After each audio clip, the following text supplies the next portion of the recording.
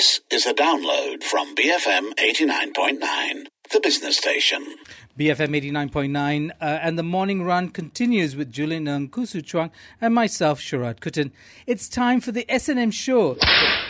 The show that whip always gets me. The show that's about what's working and what's not in stocks and markets.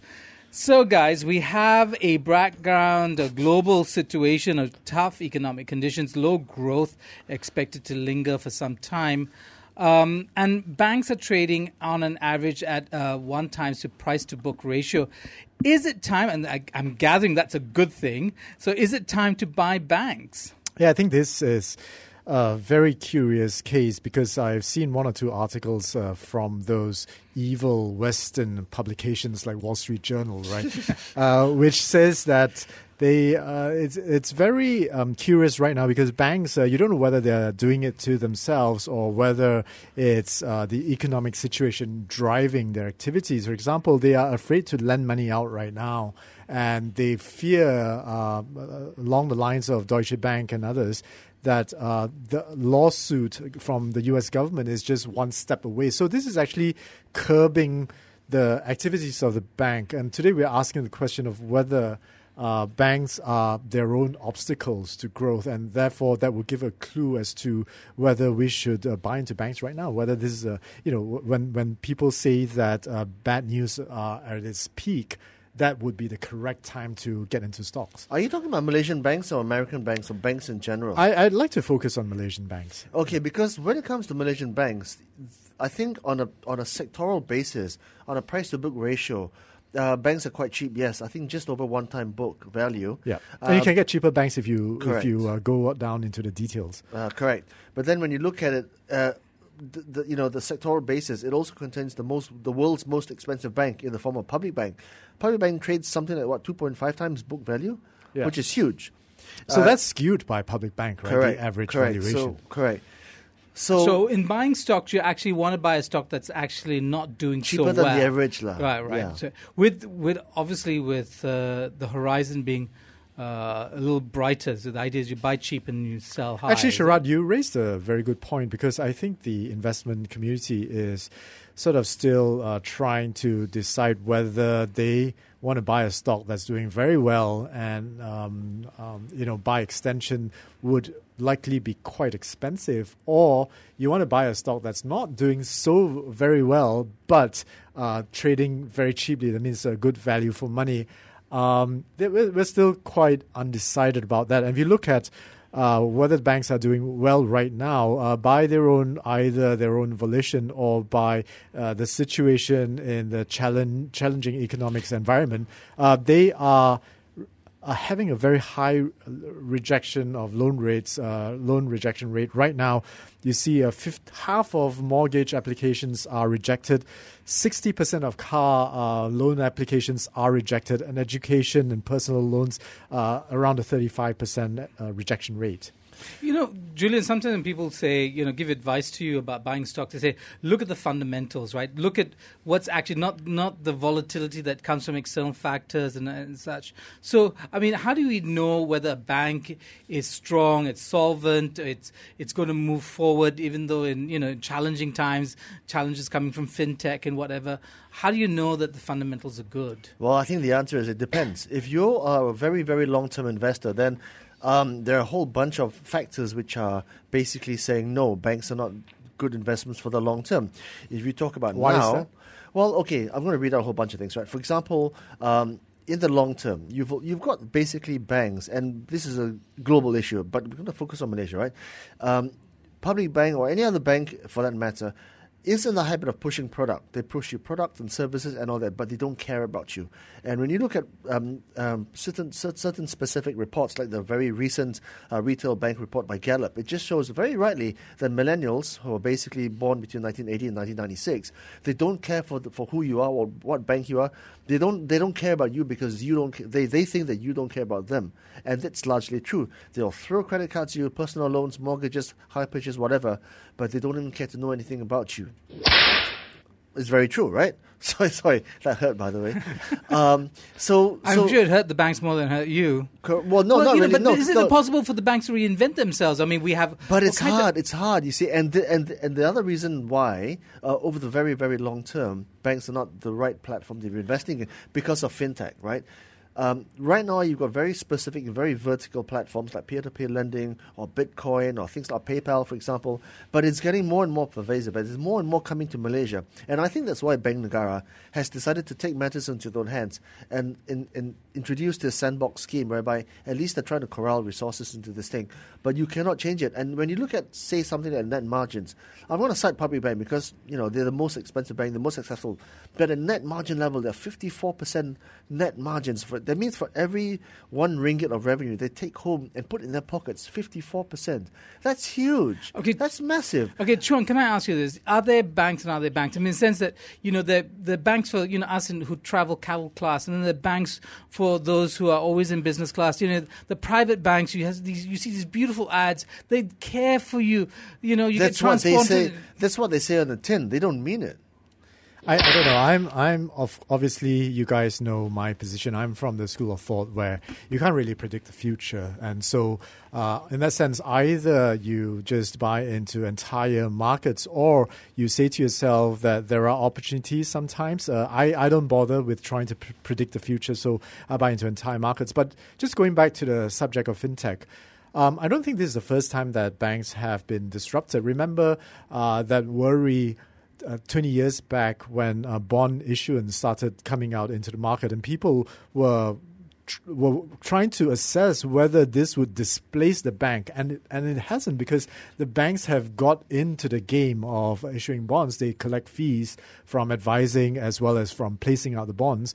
And today, I think the banks are in a very good position to address exactly those factors that you talk about, because they're so deep-pocketed. They can spend a lot of money trying to decipher the mind of the millennials. So I don't know. The answer to that is I don't know. But bringing it back to today's discussion of whether the banks are their own obstacles and whether we should buy into banks, is it macro or is it self-driven? Because you have extremely low loan growth and you got extreme conservatism that's going on in the banks. They're trying to raise a lot of money, making provisions. Is that stalling the loan growth, or is the loan growth driven by the economy? Can I ask a question, right? Some of the big stories, I mean, Chuang, you pointed to the kind of M&A binge that's happening globally. And what we're seeing in commentators are saying the banks are lining up to lend money to, say, AT&T to purchase Time Warner. And is that where the growth will be, in these big loans to fund these M&As? Well, I mean, traditionally the banks, especially the universal banks, might deploy their investment bankers and try and make money from fees. But, on the deal front, that's actually very thin as well. If you look at initial issuances, the last 1 or 2 years has been very, very dry because I guess sentiment is poor and markets are poor. As on the secondary fronts, maybe less vibrant as well as before. I mean, there's so many things, vitiating bank performance right now. I mean, look at net margins, right? I guess in Malaysia, the direction towards interest rates are southwards, right? Yeah. I think Bank Negara by December will drop basis points, will drop rates by 25 basis points again because growth is slowing. So that means margins at banks are going to get thinner. Yeah.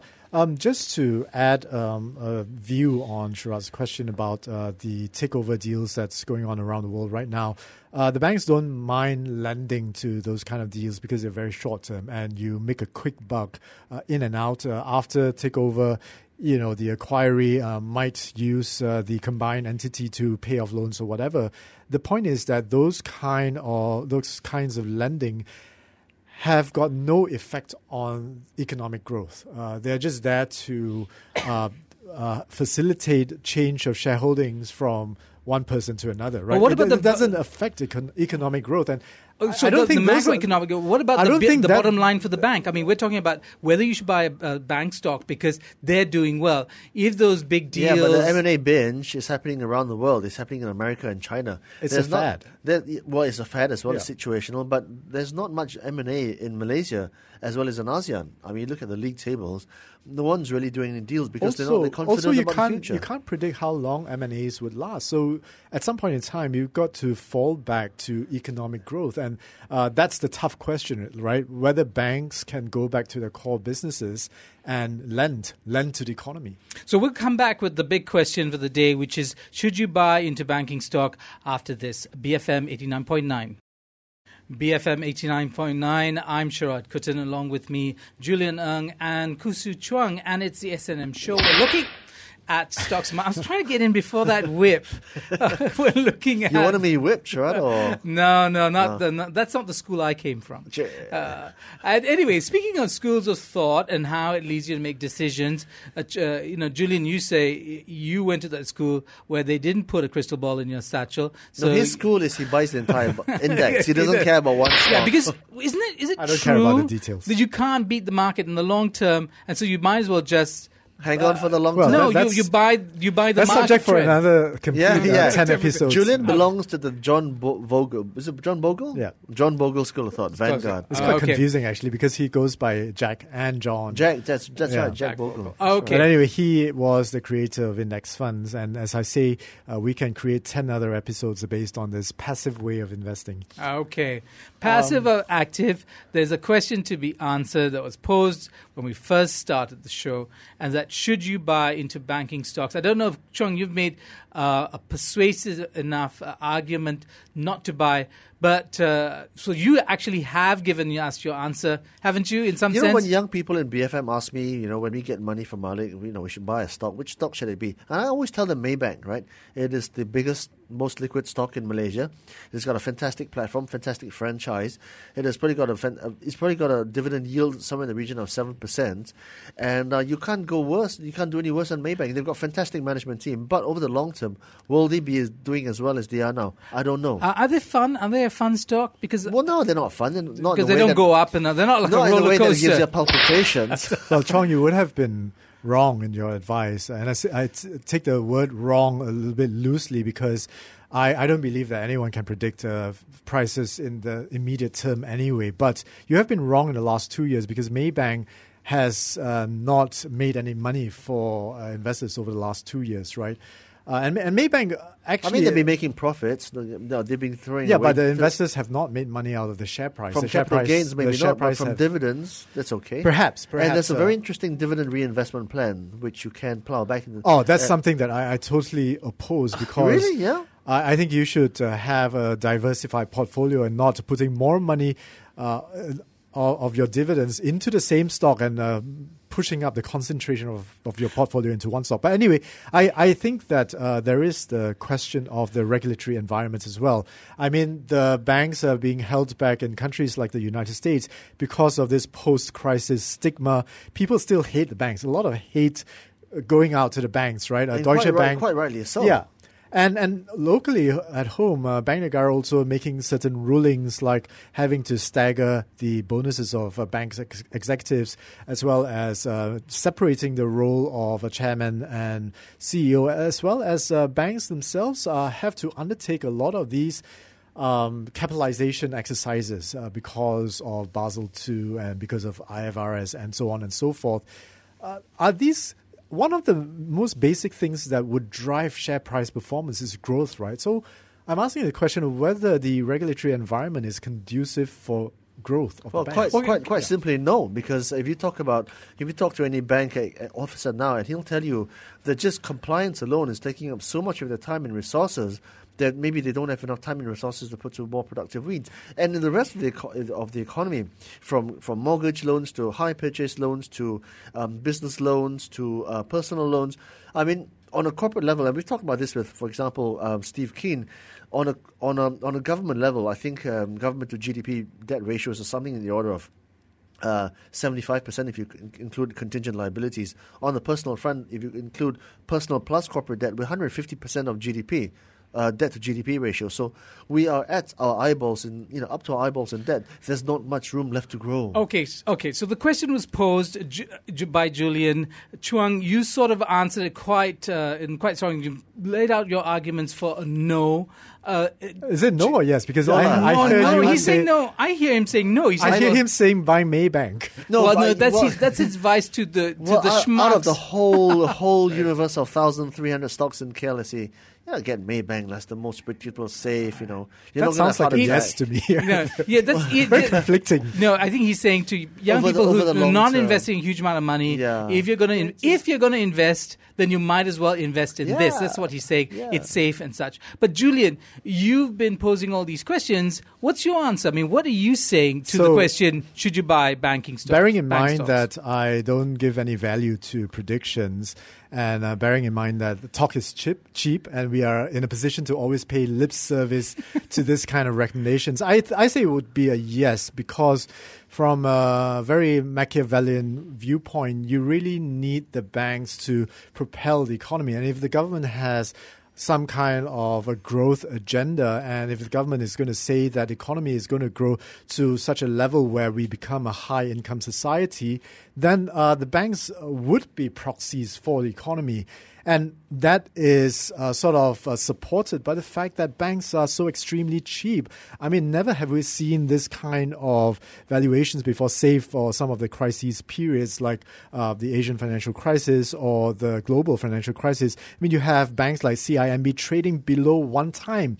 One-time book value. Yeah, one-time book value, right? That means they're trading cheaper than what their accounting assets are worth. Maybank around the 1 time. There are certain cheap banks like RHB, for example. I mean, this is one of the major banks in Malaysia. That's 0.8 times price to book. Malaysian Building Societies, not exactly a bank. the best bank in the world, or not exactly a bank, but still extremely cheap for a reason to make people salivate at certain players. So salivate over. Hold on. So now that you've said yes to buying a banking stock, the question is which bank? And you just laid out some of the characteristics of some of these banks in terms of their performance. But what do you buy? Do you buy the cheap bank, or do you buy the one that's strong and steady? I mean, how do you make a difference? Sharad is like thinking, which one should I buy Why? now? After this one, after the this show. one, yeah. Yeah, just Anyone remember compromise, just remember that you shouldn't take my recommendations wholesale, and you should consult your broker, do your research, blah blah blah. You sound like And one you're of the fund managers. Yeah, this is a legal disclaimer, all right? Don't believe everything Because you went I to that say. school without the crystal ball in your satchel.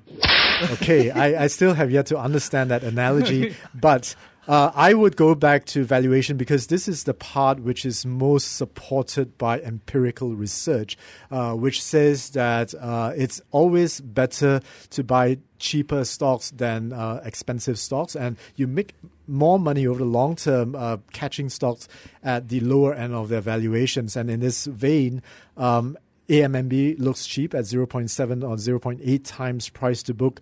RHB, one of the more major banks in Malaysia, owned in the majority by the EPF. I mean, how can we allow the EPF to fail, right? The EPF latest results, the huge billions of ringgit of impairment coming from the holdings of RHB and Malaysian Building Society. So we need to engineer a plan to turn this around if I were EPF, right?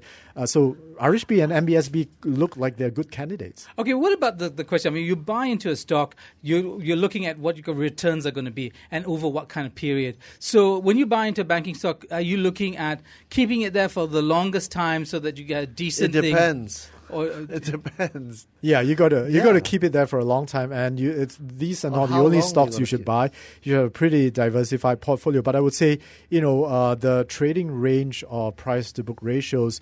You're talking Malaysian banks have hit almost 2 times price to book ratio. On average, they probably are trading between 1.5 to 1.8 times price to book. This is 2/3 below. This is 1/3 below that than normal trading ranges, right? So, okay, so you've made a positive, account of this. Yeah. I mean, Chuang, are you persuaded at all by Julian's recommendations? I mean, do you see the point? Would you concede some ground to Julian? Jules is absolutely right. But then when you look at a stock with 0.9 times, you've got another 0.8 to go, right, downwards. Well, the reason I say this is because the government, which is basically the biggest propeller of growth in this country the last X number of years, they are in cost-cutting mode. They've got a fiscal deficit to trim by 2020. That's in 4 years' time. It now stands at 3.1% of GDP.